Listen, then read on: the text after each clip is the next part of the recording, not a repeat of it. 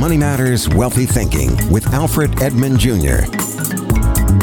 Welcome to Money Matters Wealthy Thinking. I'm your host, Alfred Edmond Jr. Most of the time when you're being given advice from money experts and financial coaches, you're being told what to do with your finances. That's often even true here on this podcast. However, it's just as important to be clear on what not to do with your money.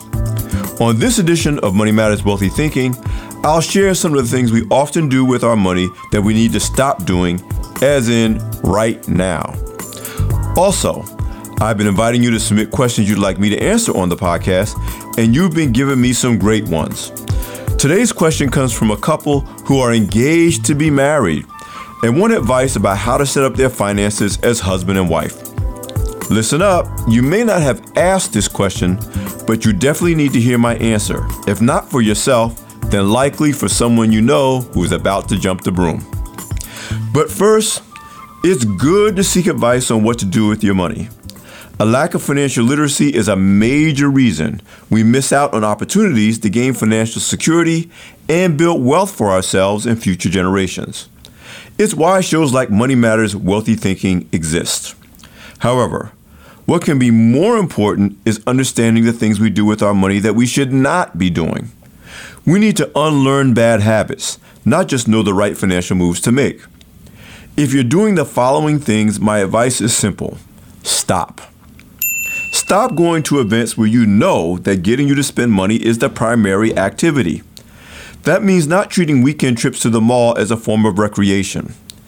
It also means avoiding so-called parties designed to get you to buy cosmetics, lingerie, art, food, or other items.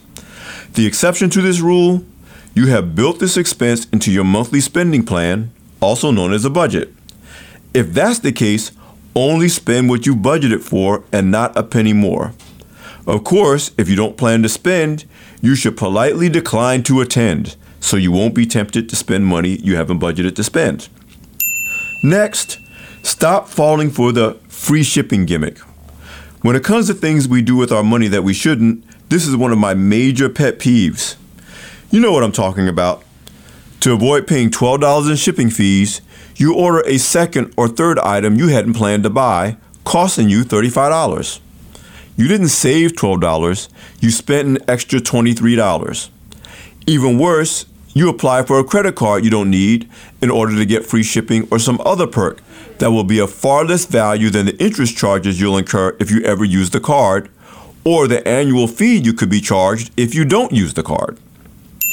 As a rule, watch out for any offer of a so-called free good or service that requires you to purchase another good or service to get it. When it comes to selling you something, there's no such thing as free, no matter what they tell you. That includes shipping and zero-interest credit card balance transfers. Convenience nearly always costs more than it's worth, so pay attention and be clear on the price up front before you buy. Next, stop holding on to debt if you actually have the savings to pay it off. Yes, your goal should be to maintain an emergency fund of at least 6 months of your annual income at all times. However, if you have a savings account earning 2% interest, carrying a credit card balance with a double-digit interest rate just doesn't make sense. Taking some of your savings to get rid of the debt, which will also get rid of those interest payments, will give you more money to build your savings back up. Never carry more debt than you have to, especially if you have cash on hand to pay it off. Next, stop being tricked into spending more to quote-unquote save.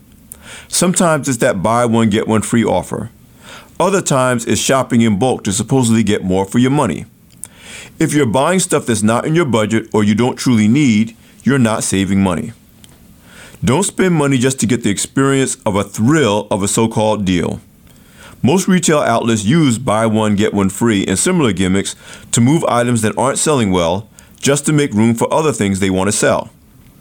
And if you're single or a couple with no kids, buying in bulk, especially perishable items, just doesn't make financial sense in most cases.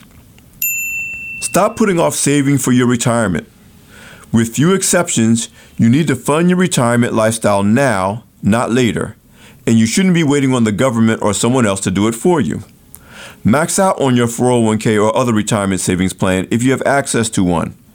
Contribute to an individual retirement account and consider other options. The sooner you start saving, the less money it'll take, and the more time it will have to grow, so that you'll have what you need when the time comes. On the other hand, it's never too late to start, especially if you're age 50 or older, when you can take advantage of catch-up provisions, allowing you to contribute even more each year. And finally, stop acting as if you'll learn about money by osmosis. Just like with most crimes, pleading ignorance about money is no defense against the consequences, including stress, debt, and bankruptcy of being illiterate when it comes to finances. There are just too many books, websites, podcasts, apps, and other resources that you can use to educate yourself about money and avoid doing dumb things with it. If you really want to improve your financial health, you must add financial education to your diet. Now, I understand that I may be preaching to the converted on this last point. After all, you are taking the time to listen to this podcast, right? Well, that's just great, but you can always do more. Never stop educating yourself about business, money management, and investing. Wealth creation must be intentional. It does not happen by accident. You're listening to Money Matters Wealthy Thinking. I'm Alfred Edmond Jr. We'll be back in a moment. Support for Money Matters Wealthy Thinking and the following message come from State Farm, who knows that many Americans struggle with their finances and most have never been taught how to manage them.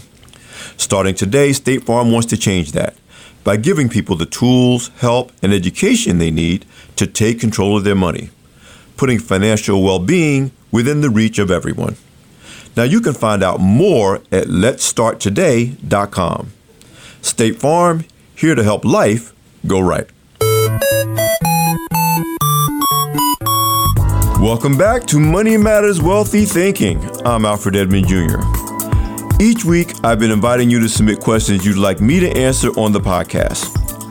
I recently received a question from Sabrina Jelks and Randall Lewis, a couple in San Antonio, Texas, who are engaged to be married. Their question: how should we set up our bank accounts as a married couple? Should all of our accounts be joint accounts? Should each of us maintain separate accounts? Or should it be some combination of these?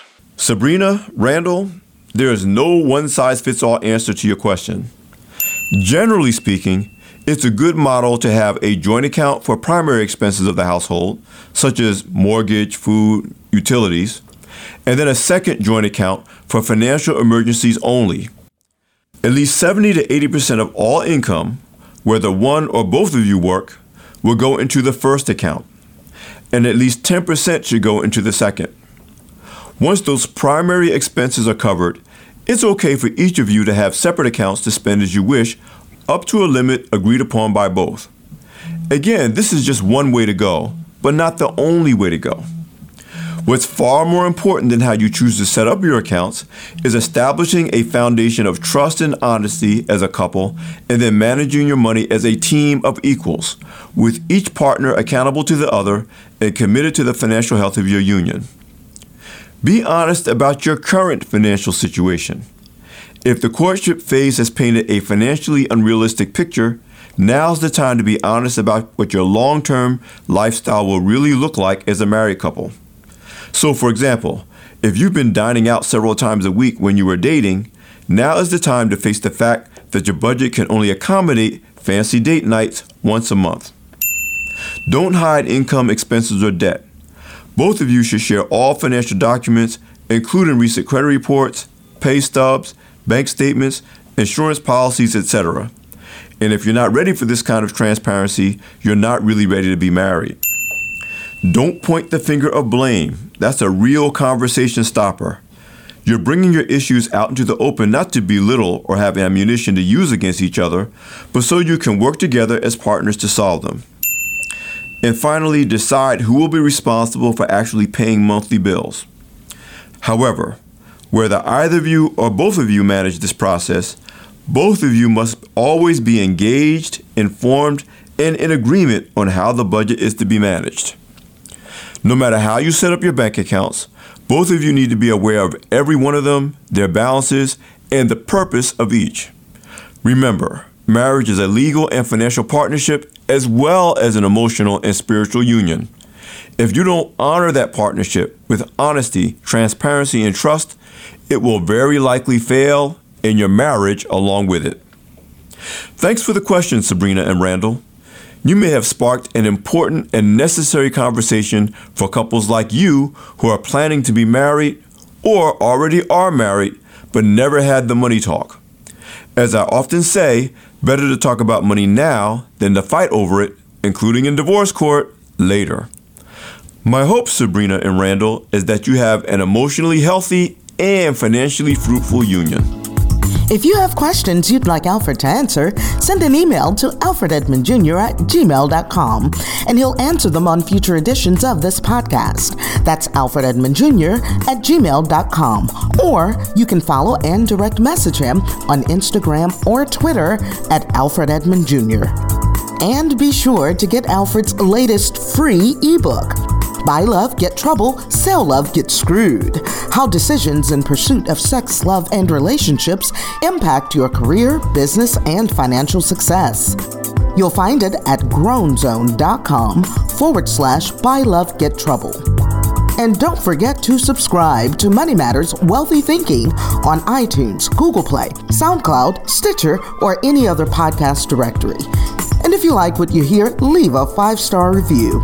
I'm Alfred Edmond Jr. at AURN.com. Thanks for listening. Come back for more next week. Money Matters Wealthy Thinking, a product of American Urban Radio Networks.